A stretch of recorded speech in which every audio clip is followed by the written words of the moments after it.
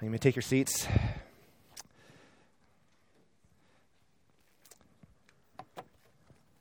Well, it's good to be with you again tonight as we continue our series on the greatest story ever told.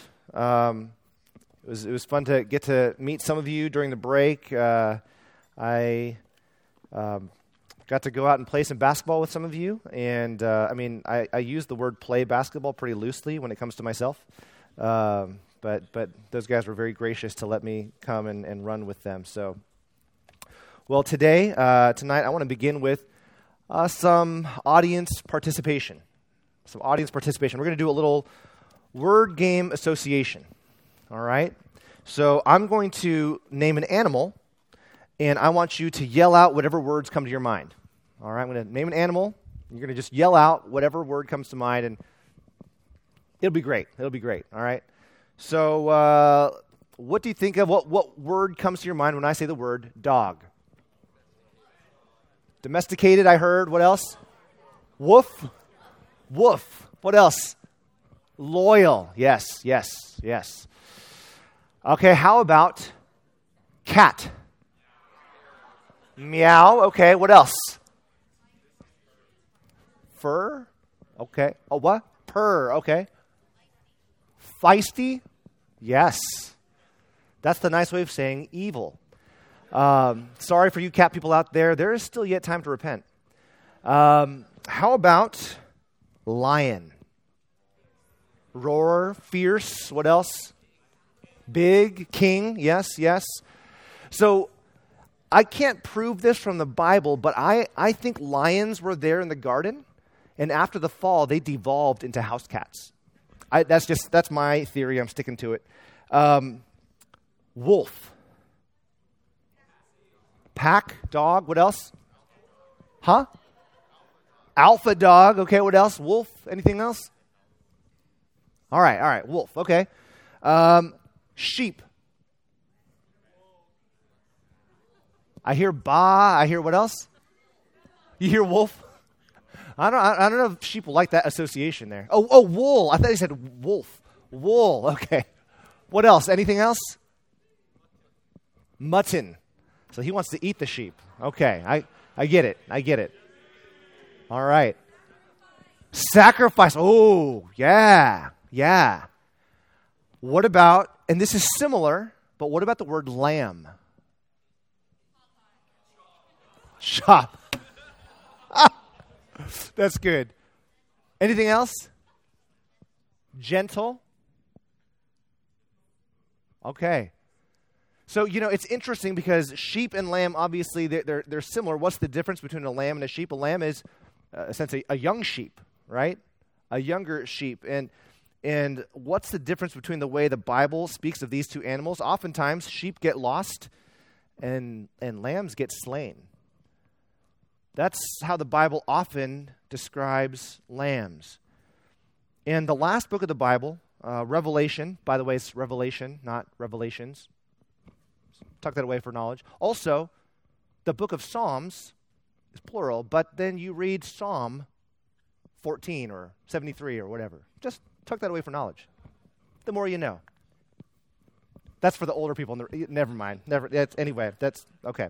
The last book of the Bible, Revelation, is the revelation of Jesus as the conquering warrior who destroys all his enemies and the good king who reigns with righteousness and might.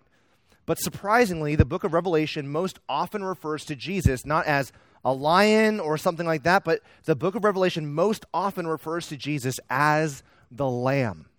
And I don't just mean more than any other animals, but more than any other title or name or description. In fact, in the last two chapters, Revelation 21 and 22, Jesus is almost exclusively called the Lamb. Almost exclusively. For instance, you just listen to these. Revelation 21:9, come, I will show you the bride, the wife of the Lamb. 21:23, the glory of God gives it light, and its lamp is the Lamb. Verse 27, only those who are written in the Lamb's book of life. Revelation 22:3, the throne of God and of the Lamb will be in it. Obviously, Jesus isn't identified as a lamb because of how fearsome lambs are or how tasty lambs are. Jesus is identified as a lamb because that best describes the apex of his saving work for us on the cross. My guess is that most of what I'll be teaching tonight, I'm going to take this off real quick. Sorry, forgot about this. It swings around. Anyway, my guess is that most of what I'll be teaching tonight is not new, but I hope that by tracing this theme all the way from Genesis to Revelation, that you'd gain a new appreciation for God's mercy and for Jesus the Lamb. And we have to be humbled when we remember that this sacrificial lamb is the King of Kings and the Lord of Lords. Dietrich Bonhoeffer once said this: a king who dies on the cross must be the king of a rather strange kingdom. I think that's well put. Brothers and sisters, he is a king of a strange kingdom, and we are a part of that kingdom and followers of that king. And so as we walk through Scripture, I hope that this would motivate your love for the king and that this would model your life for the king. And actually, instead of beginning in Genesis, I want to first preface our time with a passage in Luke 24. This is at the end of Jesus' life. Actually, after he rose from the dead, after his resurrection, he meets two disciples on the road to Emmaus. And in Luke 24, starting in verse 25, he has this conversation with them, and he actually rebukes them. In Luke 24, verse 25, I want you to listen to these words. And he said to them, "O foolish ones, and slow of heart to believe all that the prophets have spoken. Was it not necessary that the Christ should suffer these things and enter into his glory?"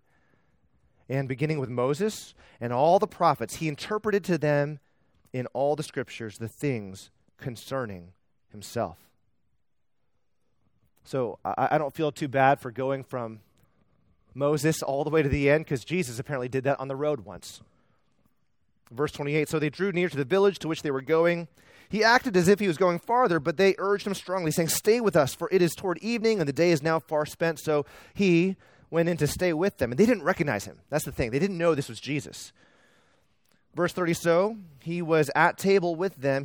When he was at table with them, he took the bread and blessed and broke it and gave it to them. And their eyes were opened, and they recognized him, and he vanished from their sight.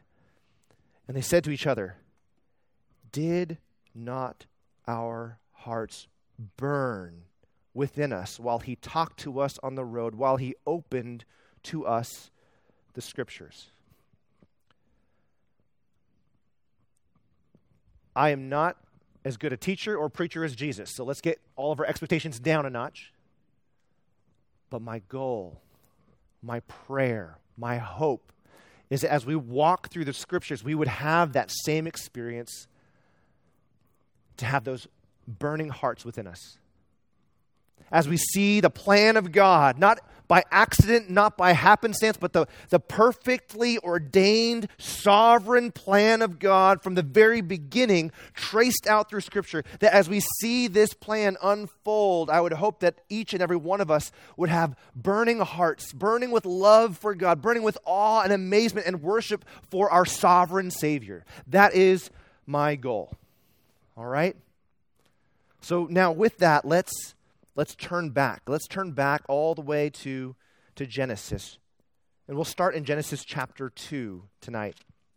And again, we're walking through our 4 chapters of the storyline of the Bible.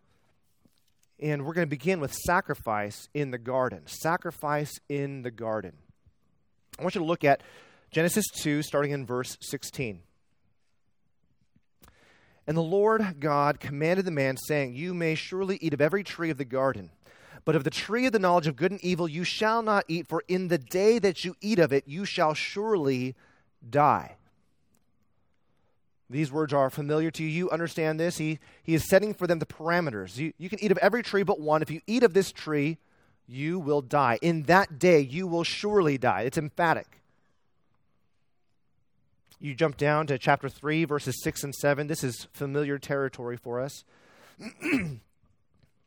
So when the woman saw that the tree was good for food, and that it was a delight to the eyes, and that the tree was to be desired to make one wise, she took of its fruit and ate, and she also gave some to her husband who was with her, and he ate. Then the eyes of both were opened, and they knew that they were naked, and they sewed fig leaves together and made themselves loincloths. They ate of the fruit. They did the one thing God commanded them not to. Now, God finds them. They're hiding. He pronounces curses on the serpent and on the ground. He gives consequences for the man and the woman.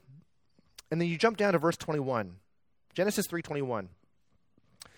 And the Lord God made for Adam and for his wife garments of skins and clothed them. Now, this is really interesting here. When they sinned, they knew they were naked. There was shame. There was guilt. They tried to hide themselves with fig leaves. I don't want to read too much into these things, but there's a sense in which fig leaves, this was trying to use their own efforts. They were trying to use their own efforts based on things that they grew from the ground to cover themselves. But that was not sufficient. And in the day they ate of the tree of the knowledge of good and evil, they were supposed to die. Did they die?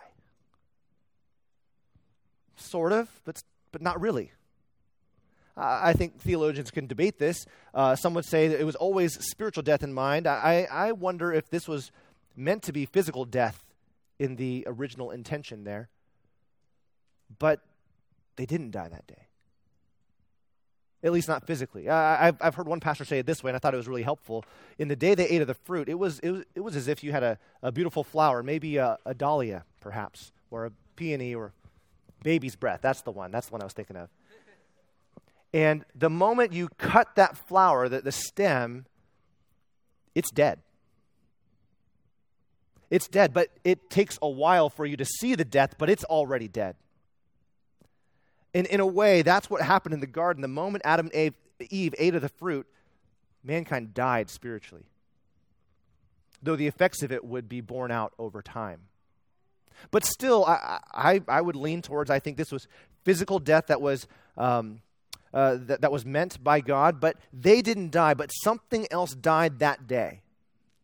Because they covered themselves with fig leaves, but it wasn't enough. God had to cover them with skins, and so perhaps it was leopard print. I don't know. There was some animal, right? There was some animal that God had to kill in order to cover Adam and Eve for their sins. And animals don't just lend out their skin. So this was the first death that happened. Adam and Eve could not cover their sins by their works. They couldn't cover their sins by their own efforts. There had to be an animal that was killed for that skin to be put over them. This would have been a shock to the system for them because they had not seen death before. Before this moment, they lived in the Garden of Eden. There's no sin, there's no death. And now they saw blood, they saw death, and this clothing that covered them was a constant reminder, we ate of the fruit, we should have died. We didn't. That animal died instead. This must have left quite an impression on Adam and Eve because it seems that this information was somehow passed on to their children.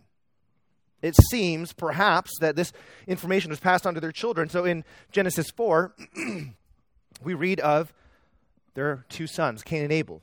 In Genesis 4, starting in verse 1, it says, Now Adam knew Eve, his wife, and she conceived and bore Cain, saying, I have gotten a man with the help of the Lord. And again, she bore his brother Abel. Now, Abel was a keeper of sheep, and Cain a worker of the ground. In the course of time, Cain brought to the Lord an offering of the fruit of the ground, and Abel also brought of the firstborn of his flock and of their fat portions. And the Lord had regard for Abel and his offering, but for Cain and his offering he had no regard. So Cain was very angry, and his face fell.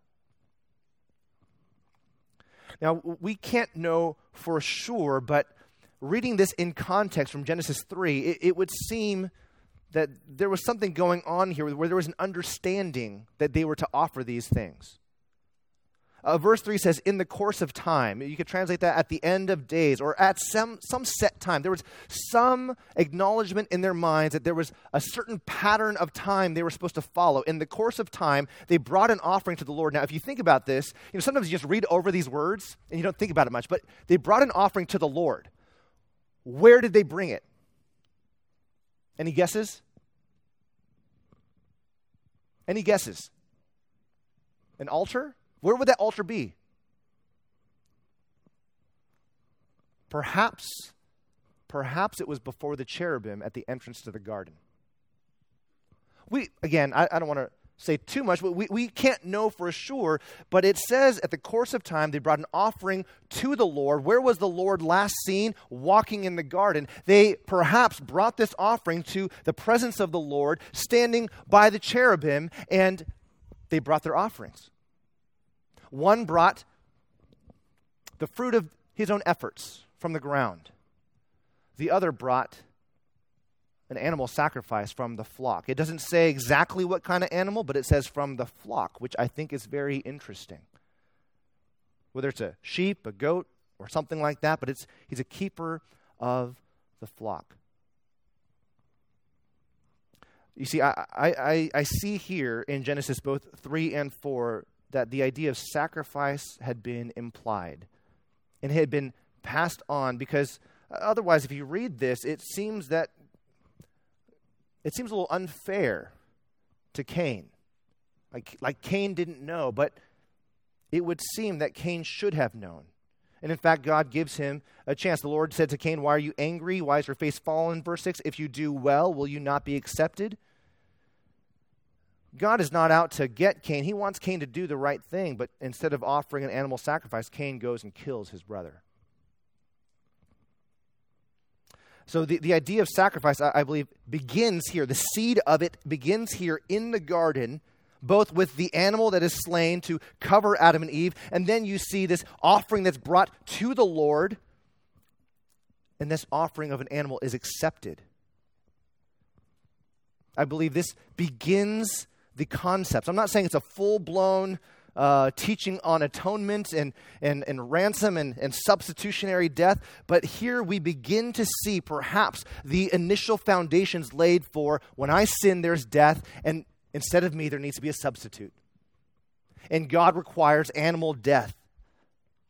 The work of our hands won't do, so we come in faith offering the sacrifice that he requires. They didn't understand all the pieces, but they said, okay, if this is what the Lord desires, who wants, I will do this in faith. There's a substitute required of some sort. So that's the first chapter, sacrifice in the garden.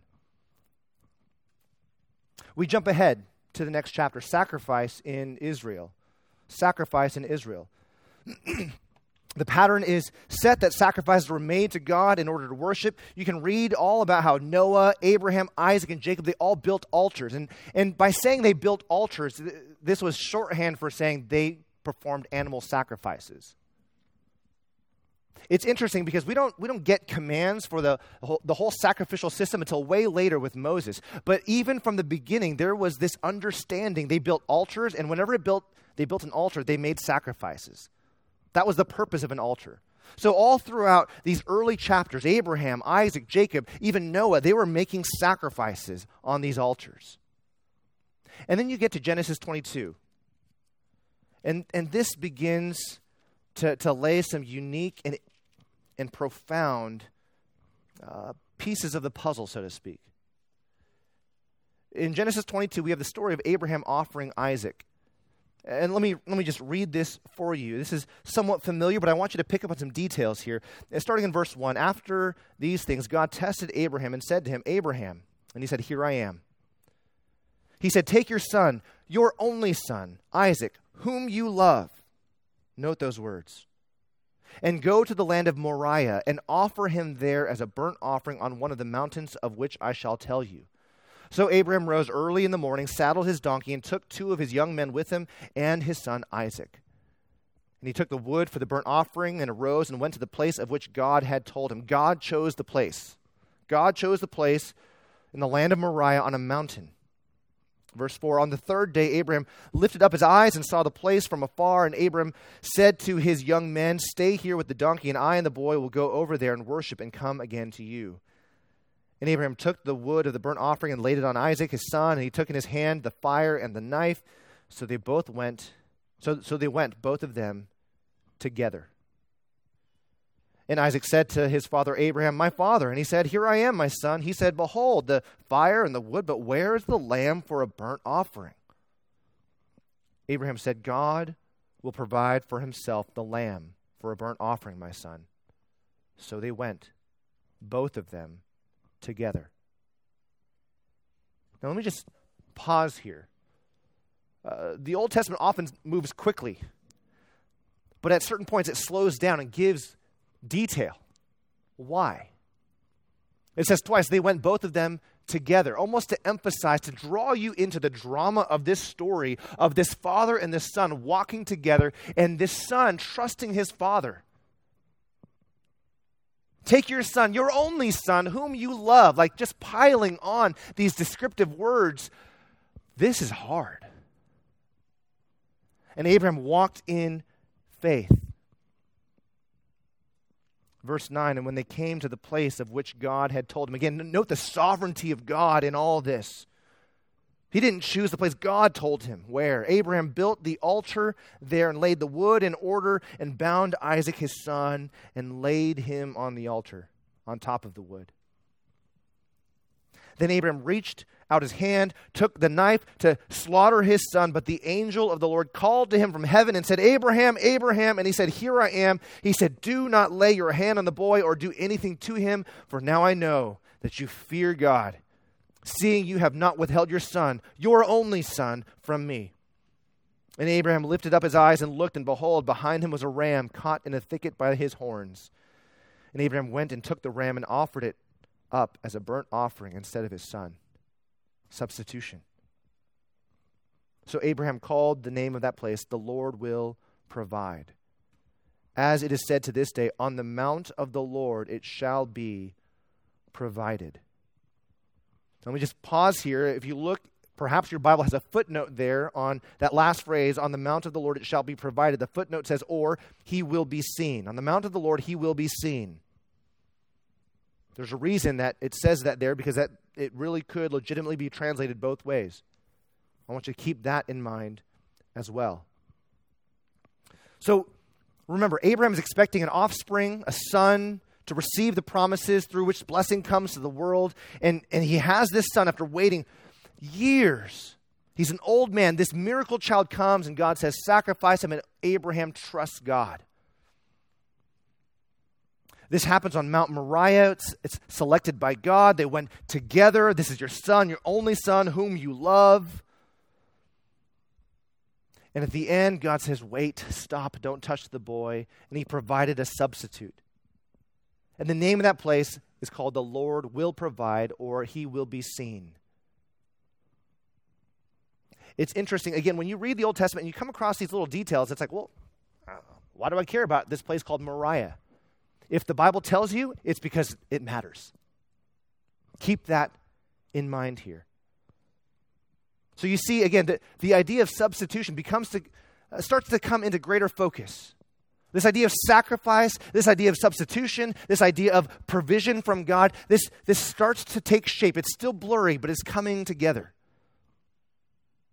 The Lord will provide. This is future. There's more to come. You jump ahead to Exodus, and again, I don't want to take too much time in Exodus because I know that you are familiar with that from Pastor Steve's preaching, but in Exodus chapter 12, we have the Passover instituted. And again, to just briefly remind you of what is happening there, on the 10th plague, God says, I will strike the firstborn in all the land. Now, it's interesting because some of the plagues, he made a distinction. I'm going to afflict Egypt, but not Israel. I'm going to afflict Egypt, but not my people living in Gershom. But here, he says, everybody. Everybody, the firstborn, is going to be slain unless you do this task. You take a lamb. You take a lamb, you bring it into your home on the 10th day. It lives with you for 4 days. On the 14th day, you slay it. You take its blood and put it on the door.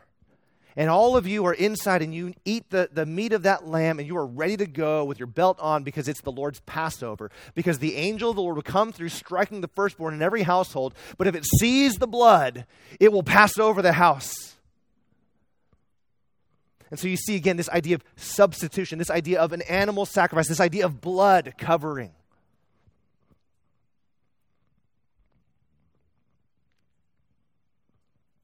It says in Exodus 12:46 that they are not to break any of its bones. Keep that in mind as well. And the Passover and the Exodus become a paradigm of salvation. It becomes the paradigm of salvation. Sometimes we talk about New Testament Christians, we today, that we should be cross-centered Christians, gospel-centered, Christ-centered, cross-centered, all that. All those terms kind of combined together. The Old Testament saints were, if you could put it this way, they were Exodus-centered. The Exodus was the greatest moment of God's salvation. They looked back at that and said, that's what salvation is. And so they were Exodus-centered, and the Passover was meant to remind them, to point them back. Remember what God did. Remember what God did. So they would take a lamb every year, and they would do this whole thing every year to remind them. And when kids would do this with their families, they're supposed to ask, Dad, Mom, why do we do this? Why do we get a pet lamb for 4 days and then kill it? Every time. This is very traumatic to me. And they say, because it's the Lord's Passover. We need to remember. But not only remember, but to look ahead to something greater where the Lord will provide. That's my add-on. They didn't necessarily say that, perhaps. Now, a little side note in the book of Exodus, if you go to Exodus chapter 32, Exodus 32 is the infamous golden calf scene. Israel sins by worshiping this golden calf. And what's interesting is, after the golden calf incident, Moses tries to make atonement but could not. I want you to just notice this. Exodus 32, verses 30 to 32. Exodus 32, starting in verse 30. Moses is the most humble man. Moses is the leader that God has chosen. He's all these things. And in verse 30, the next day Moses said to the people, you have sinned a great sin. And now I will go up to the Lord, and perhaps I can make atonement for your sin. I'm going to try. Verse 31, so Moses returned to the Lord and said, now how is he going to make atonement? Did he bring a lamb? Did he bring a bunch of lambs? What did he do? Verse 31, so Moses returned to the Lord and said, alas, this people has sinned a great sin. They have made for themselves gods of gold. But now if you will forgive their sin, but if not, please blot me out of your book that you have written. He tries to make atonement by standing in place of Israel. He tries to say, Lord, take me, spare them. God said, no. Moses, you can't do it. We, as New Testament Christians, understand why, but in that moment, you see the heart of Moses, and Moses understood the heart of God. He understood the need for sacrifice, the need for substitution, the need for God's justice. And so he says, take me. God says no. Later in Exodus 33, Moses prays and says, show me your glory. And that leads to one of the most amazing passages in the whole Bible. He says, show me your glory. And God grants him his request in chapter 34. So turn to Exodus 34. Moses asks God to show him his glory, and God responds in Exodus 34, starting in verse 5. The Lord descended in the cloud and stood with him there and proclaimed the name of the Lord. The Lord passed before him and proclaimed, the Lord, a God merciful and gracious, slow to anger and abounding in steadfast love and faithfulness, keeping steadfast love for thousands, forgiving iniquity and transgression and sin. Oh, this is glorious stuff. But who will by no means clear the guilty, visiting the iniquity of the fathers on the children and the children's children to the third and fourth generation. This is an amazing moment. Remember that Moses, he wants to see God's glory. God says, I can't let you see my face. No man may see me and live, but I'll put you in the cleft of the rock. I'll pass before you, and as I'm passing by, I'll let you see the after effects of my glory, just the passing glow of my glory. I'll let you see that. And it was That alone was enough that when Moses came down the mountain, his face would glow. What would you give to have been there? What would you have given to see that, to see what Moses saw? He saw the after effects of God's glory, but what's fascinating is this. He doesn't tell you a word about what he saw. He tells you what he heard. Because that's the key. God says, I'll show you a little bit, but I'm going to proclaim my name. By proclaiming his name, it's not just like, for me, I have to proclaim my name to people several times before they get it right, because I've got a weird name. But that's not what God is talking about. When he proclaims his name, he is describing himself. His name represents all that he is. And so to proclaim his name is to exposit, to declare, to proclaim who he is in his fullness. He is proclaiming his name to show his glory. And what is the essence of God's glory? It's not just his might to destroy Egypt. The essence of his glory here, he says, is that he is gracious, that he forgives sin, iniquity, transgression, and sin to 1,000 generations. He is gracious beyond what we can imagine. But he is righteous. He will not let the guilty go unpunished. And you know what? When we are thinking rightly, that's the exact kind of God we want. If you're a sinner tonight, show of hands, right? No, that's all of us. If you're a sinner tonight, it is good news that God is gracious. But also, at the end of the day, we need and we want a God who is also righteous. When you get cut off on the 101, you want God's righteousness. When you read about horrific incidents of abuse, women, children. There's something wrong with you if you don't want the justice of God. We want a God who is right and will do what is right and will stop the bad guys, not just shrug his shoulders and say, I'm a forgiving God. What do you want me to do? We need a God who is righteous and gracious, and God says, I am both. This is the glory of God here on display.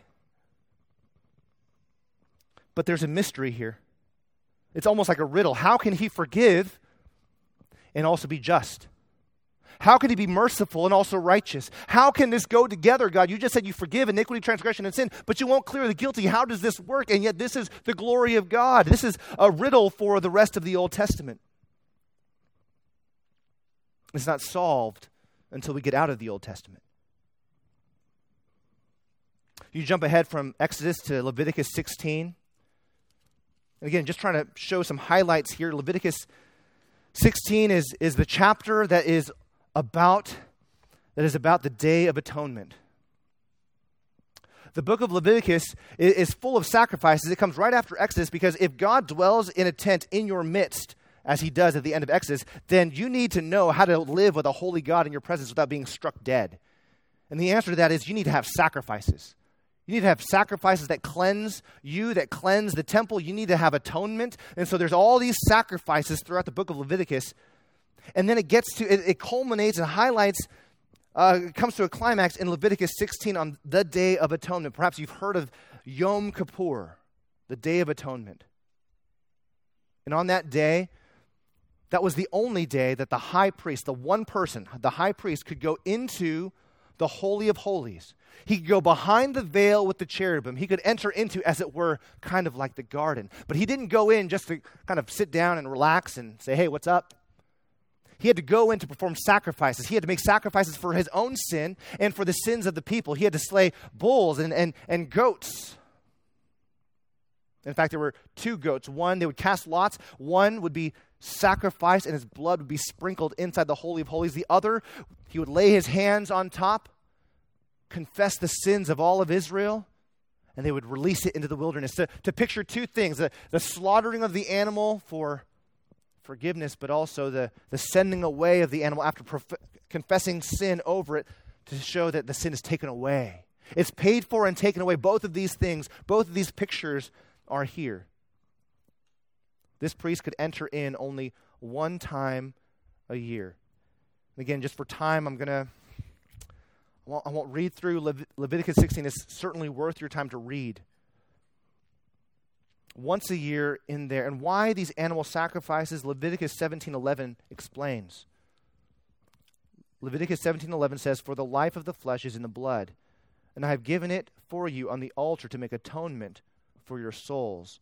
For it is the blood that makes atonement by the life." When you slay an animal and its blood is poured out, the life is in the blood, meaning that that animal has died. Atonement has to be made by death.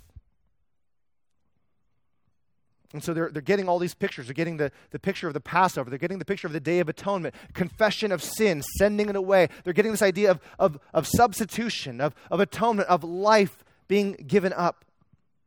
You fast forward to the wilderness wanderings in the tabernacle, or from the wilderness wanderings in the tabernacle, you fast forward to the temple in Jerusalem. And this is so amazing. 1 Chronicles 21, turn there. 1 Chronicles 21 is after Samuel and Kings. It's not yet at the Psalms. 1 Chronicles 21. David calls for a census of the people. He calls for a census of the people, and he didn't take the right steps to do so, and so the Lord was displeased, and the Lord sent a pestilence against Israel. He sent a plague against Israel. And in 1 Chronicles 21, I want you to see what happens here. 21 verse 14, "Behold, the Lord will bring a great plague on your people, your children, your wives, and all your possessions. You yourself will have severe sickness with a disease in your bowels until your bowel." Okay, I should just skip that part. Wait, I'm in the wrong spot. I'm in 2 Chronicles, that's why. Okay, someone should have stopped me. Sorry, you can read that other part later. That's very interesting. 1 Chronicles 21, verse 14. I was like, this isn't right. What is going on here? Okay, verse 14. "So the Lord sent a pestilence on Israel, and 70,000 men of Israel fell. And God sent the angel to Jerusalem to destroy it. But as he was about to destroy it, the Lord saw, and he relented from the calamity. And he said to the angel who was working destruction, 'It is enough, now stay your hand.' And the angel of the Lord was standing by the threshing floor of Ornan the Jebusite." Let me pause there. The Lord saw. I hope you heard me pause there. Keep that in mind. Verse 16, "And David lifted his eyes and saw the angel of the Lord standing between earth and heaven, and in his hand a sword, a drawn sword stretched out over Jerusalem. Then David and the elders clothed in sackcloth fell on their faces. And David said to God, 'Was it not I who gave the command to number the people? It is I who have sinned and done great evil. But these sheep, what have they done? Please let your hand, O Lord my God, be against me and against my father's house. But do not let the plague be on your people.'"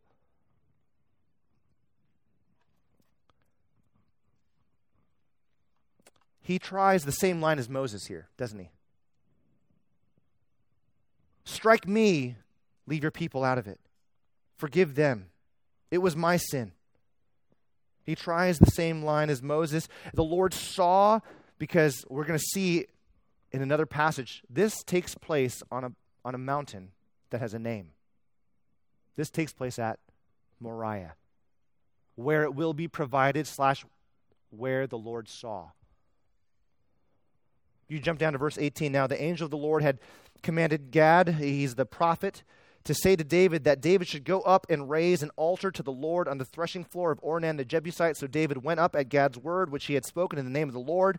Now Ornan was threshing wheat, and he turned and saw the angel. And his 4 sons were with him, hid themselves. They were scared. And David came to Ornan, and Ornan looked and saw David and went out from the threshing floor and paid homage to David with his face to the ground. And David said to Ornan, 'Give me the site of the threshing floor that I may build on it an altar to the Lord. Give it to me at its full price, that the plague may be averted from the people.' Then Ornan said to David, 'Take it, it's yours,' and so on and so forth. Finally, he buys it from Ornan at a full price. Verse 26, "And David built there an altar to the Lord and presented burnt offerings and peace offerings and called on the Lord. And the Lord answered him with fire from heaven upon the altar of burnt offering. Then the Lord commanded the angel, and he put his sword back into its sheath." At that time, when David saw that the Lord had answered him at the threshing floor of Ornan the Jebusite, he sacrificed there.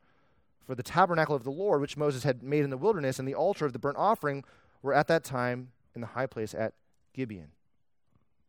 So the tabernacle wasn't there, but he made an offering there that stayed the hand of God. Now keep all that in mind and turn one book over to the right to 2 Chronicles chapter 3, verse 1. David didn't build the temple, Solomon did. And here it says in 2 Chronicles 3:1, then Solomon began to build the house of the Lord in Jerusalem on Mount Moriah, where the Lord had appeared to David his father at the place that David had appointed on the threshing floor of Ornan the Jebusite. You see, these threads are starting to come together. The Lord will provide. The Lord saw that happen on Mount Moriah, and now David has to offer offerings and make sacrifices there on Mount Moriah. And there Solomon builds a temple where God's ark would rest and where sacrifices would be made. This is all coming together. There's all these threads of this sacrificial system that's getting woven together into this strong rope. But the issue is, these were all pictures and shadows. And if you're reading the Old Testament correctly, you would understand that these animal sacrifices don't ultimately take away sin. They're doing this in faith, but they ultimately can't take away sin. The Old Testament saints should have understood that, and that's why in Hebrews 10, and you can just listen to these words. In Hebrews 10, it even says as much. It says in Hebrews 10, verse 1, for since the law has but a shadow of the good things to come instead of the true form of these realities, it can never, by the same sacrifices that are continually offered every year, make perfect those who draw near. The law with its sacrificial system was a shadow. It was pointing to something, but it itself was powerless. It says in verse 3, but in these sacrifices there is a reminder of sins every year, for it is impossible for the blood of bulls and goats to take away sins. It was a reminder. It was a shadow. It was pointing forward to something else because the Lord will provide. That was the point of the Old Testament. Now, time doesn't permit, but you can read through Isaiah 53. Actually, no, time doesn't permit.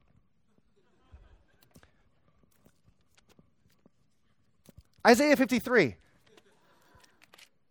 It's familiar, but I, after seeing these threads woven together, I want you to hear these words afresh. This section really starts in Isaiah 52, verse 13, but I'm going to start at verse 1 of chapter 53.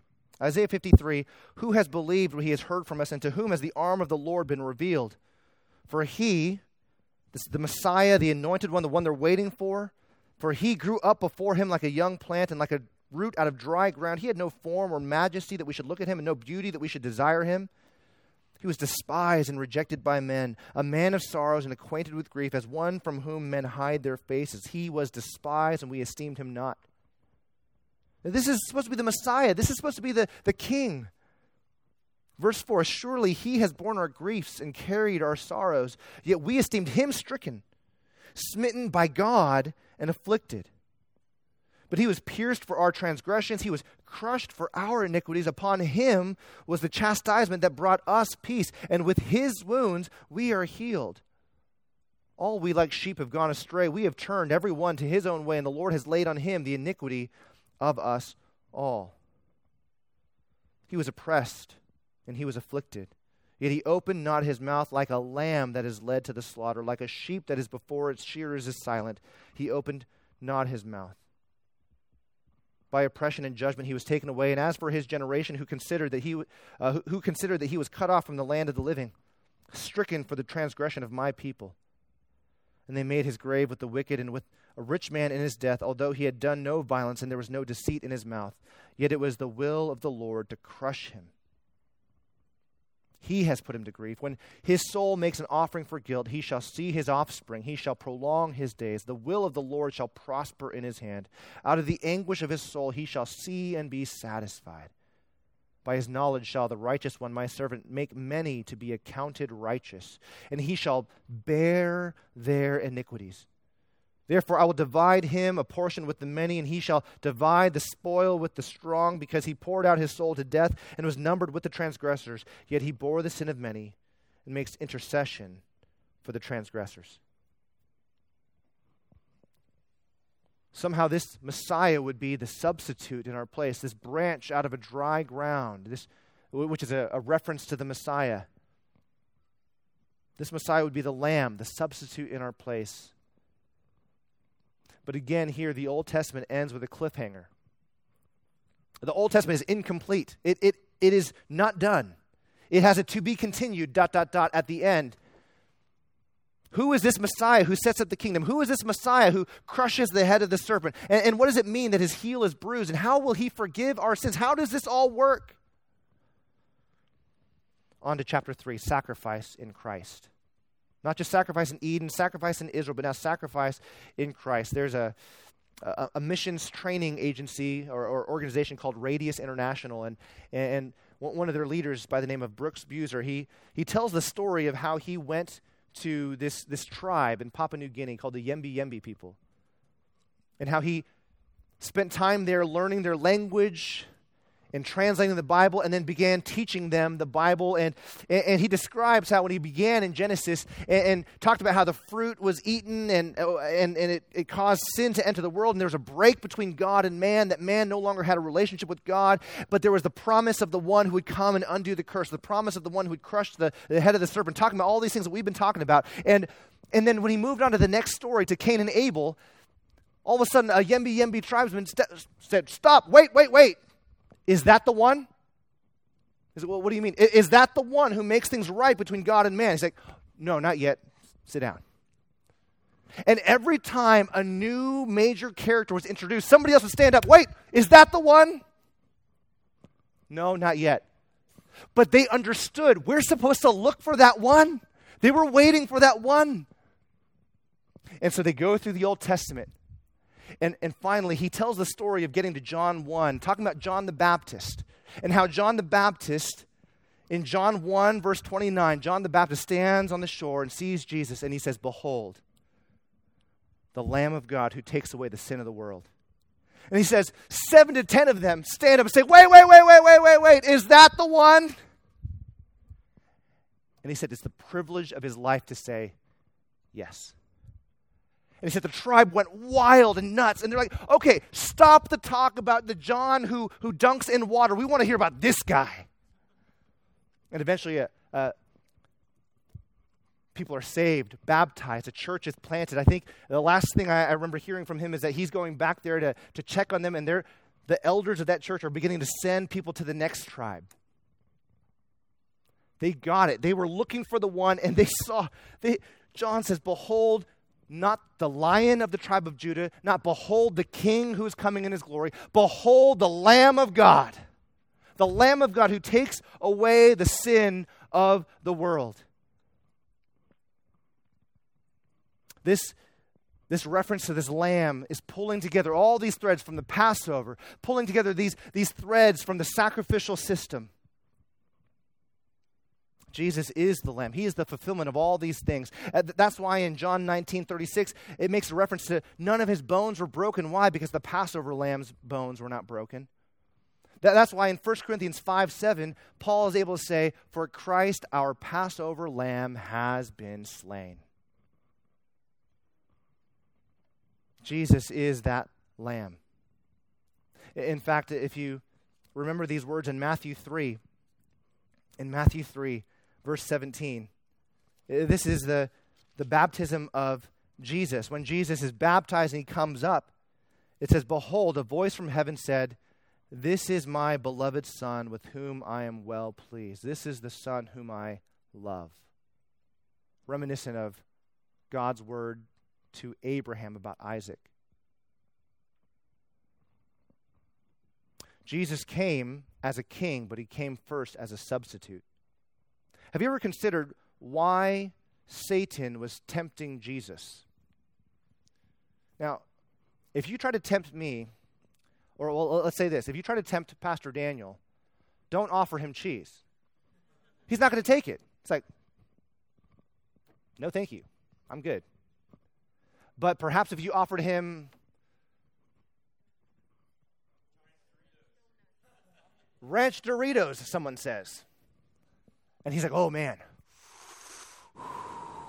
ranch Doritos. Okay, temptation, get behind me, Satan. You tempt somebody with something that they want. have you ever considered why did Satan try to tempt Jesus by offering him the kingdoms of the world? You ever thought about that? It's because Jesus is the Messiah who's supposed to reign over the kingdoms of the world. Jesus came to inherit, to rule over the kingdoms of the world. Jesus certainly wanted the kingdoms of the world. But Satan said, if you will bow down to me, I'll give you all these things. Jesus will one day get all the kingdoms of the world. So what was the temptation? The temptation was, skip the cross. Skip the cross, I'll give it to you.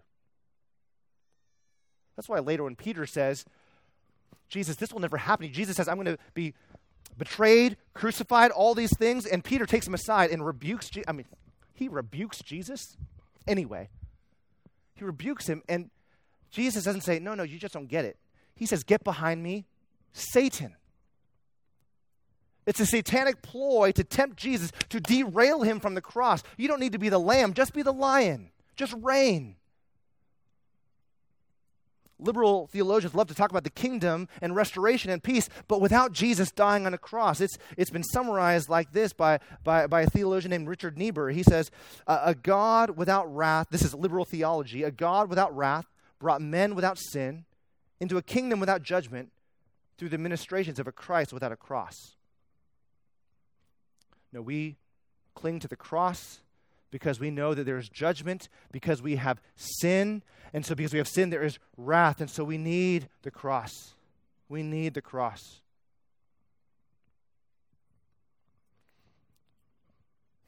The kingdom is the end goal where we reign with Christ forever, but the cross is the center point. The cross is the climax. The cross is the plot twist, the center of the story. That's why if you read the Gospel of John, you hear this phrase again and again. Jesus says, my hour has not yet come. My hour has not yet come. My hour has not yet come. Are you going to do this? No, my hour has not yet come. Will you heal us? No, my hour has not yet come. But then in John 12, he says the hour has come. And it's fascinating to hear his resolve here. In John 12, verse 20, listen to these words. Now among those who went up to worship at the feast were some Greeks, and so these came to Philip, who was from Bethsaida in Galilee, and asked him, Sir, we wish to see Jesus. Philip went and told Andrew, and Andrew and Philip went and told Jesus. There's this chain going up to Jesus, and Jesus answered them, the hour has come. The hour has come for the Son of Man to be glorified. Truly, truly, I say to you, unless a grain of wheat falls into the earth and dies, it remains alone, but if it dies, it bears much fruit. Whoever loves his life loses it. Whoever hates his life in this world will keep it for eternal life. If anyone serves me, he must follow me. And where I am, there will my servant be also. If anyone serves me, the Father will honor him. He says, the hour has come. It's time for me to be glorified. And verse 27, now is my soul troubled. And what shall I say? Father, save me from this hour? Wait, Jesus, this is the hour you're supposed to be glorified. Why would you need to be saved from this hour? Why are you troubled? Father, save me from this hour? No. But for this purpose I have come to this hour. Father, glorify your name. The hour for Christ to be glorified is the hour that he dies. The hour for him to be glorified is the hour that he is lifted up on a cross. For this throne high above the earth would really be a cross lifting him up. He would have a crown of thorns and a sign over the cross saying, behold, the King of the Jews. Why is this the hour he is glorified? Because, remember, when God showed Moses his glory, he proclaimed his name and essentially said, I'm the Lord who forgives and I'm the Lord who is righteous. Here, Jesus says, I'm about to be glorified because I'm going to fulfill those things. When Jesus dies on the cross, he is displaying the righteousness of God against sin. The guilty do not go unpunished because Jesus took their punishment. On the cross, Jesus shows the full display of God's mercy. Iniquity, transgression, and sin is forgiven. Why? Because Jesus pays for their forgiveness at the cross. How can God be forgiving and just? How can he be merciful and righteous? Because Jesus dies on the cross to do both. That's why Romans 3 says that Jesus died as a propitiation to demonstrate God's righteousness. And Romans 5 says that he died, the good man for the sinner. The godly dies for the ungodly to demonstrate the love of God. The cross demonstrates the righteousness of God and the love of God. Romans 3 and Romans 5. The riddle of God's justice and mercy is solved and answered in the person of Christ on the cross. The cross is the fullest and most glorious display of God's wrath and mercy. Every promise we have from God is bought by the blood of Christ. We're forgiven because he was crushed. We're accepted because he was forsaken. We're welcomed home because Jesus was sent away. We receive blessing from the cross because Jesus received curses on the cross. He is our substitute. The Lord will provide, and it was provided there on the cross. This is the idea of substitution, right? John Stott put it this way one time. He said that the essence of sin is substitution. We substitute ourselves where only God belongs. God belongs on the throne. We substitute ourselves in place of God. That's the essence of sin. But he said the essence of salvation is also substitution because Jesus puts himself where only we deserve to be, on the cross. This substitutionary salvation. We've got to skip over some stuff. The cross is how Jesus crushed the head of the serpent. The cross is where the serpent reared its ugly head and bit the heel of Christ. But this was the victory move. After the cross, the victory had been won. It's like a moment in a chess match where one player stands up and walks away and the other player says, whoa, hold on, this isn't checkmate. Oh, we still have a lot of moves to make. And the other player says, no, the end has been determined. No matter what you do, you have lost. The cross was that moment. It's all over for Satan. So on to the last chapter, sacrifice in heaven. Sacrifice in heaven. Remember, the book of Revelation, in 2 words, God wins. God wins. But I want you to see what the highlight here is in Revelation. Turn to Revelation 5. Revelation 5, and this is a familiar passage to many of us. It says, "Then I saw in the right hand of him who is seated on the throne a scroll written within and on the back, sealed with 7 seals.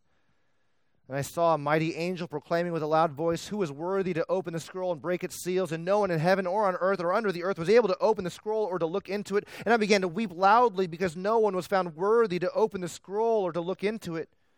And one of the elders said to me, 'Weep no more. Behold, the Lion of the tribe of Judah, the Root of David, has conquered so that he can open the scroll and its 7 seals.'" This Lion is here and he can do it. Verse 6, "And between the throne and the 4 living creatures and among the elders I saw a lamb. I saw a lamb standing as though it had been slain, with 7 horns and with 7 eyes, which are the 7 spirits of God sent out into all the earth. And he went and looked and took the scroll from the right hand of him who was seated on the throne. And when he had taken the scroll, the 4 living creatures, the 24 elders, fell before the Lamb, each holding a harp and a golden bowl full of incense, which are the prayers of the saints. And they sang a new song. 'Worthy are you to take the scroll and to open its seals, for you were slain, and by your blood you ransomed people for God from every tribe and language and people and nation, and you have made them a kingdom and priests to our God, and they shall reign on the earth.' Then I looked, and I heard around the throne and the living creatures and the elders the voice of many angels, numbering myriads of myriads and thousands of thousands, saying with a loud voice, 'Worthy is the Lamb who is slain to receive power and wealth and wisdom and might and honor and glory and blessing.' And I heard every creature in heaven and on earth and under the earth and in the sea and all that is in them saying, 'To him who sits on the throne and to the Lamb be blessing and honor and glory and might forever and ever.' And the 4 living creatures said, 'Amen.' And the elders fell down and worshipped." Jesus is the Lion, yes. But he turns around and he sees the Lamb standing as one who had been slain. You see, the Old Testament looked forward to the Lamb of God coming, to the Son of David, to the King who would rule and reign, but also the King who would die for his people. And here in heaven, they still look back to the cross. It's interesting, Jesus still is the Lamb who had been slain. He still bears the wounds. He still bears the marks. Even in his glorified state, you still see, no, he's the Savior who died for us. In his greatest moment of triumph, he is repeatedly and emphatically called the Lamb. The Lamb. And you see that again and again in Revelation 21 and 22. If you read those two chapters, it's all about the Lamb, the Lamb, the Lamb, the Lamb. And so we see sacrifice from beginning to end. So what do we do with this? What do we do with this? Well, first, again, just as we started in Luke 24, my hope and my prayer for you is that you would have a burning heart. A burning heart when you read the Scriptures. When you see Christ there, that your heart burns within you, burning with love for him, with zeal for his name, with zeal for holiness so that you would represent him well, with zeal for evangelism to tell people, behold the Lamb of God. He can take away your sin. He took away mine. But not only is one takeaway to have a burning heart, but also I want you to trust in his work on the cross and trust in his heart. Romans 8 puts it this way, right?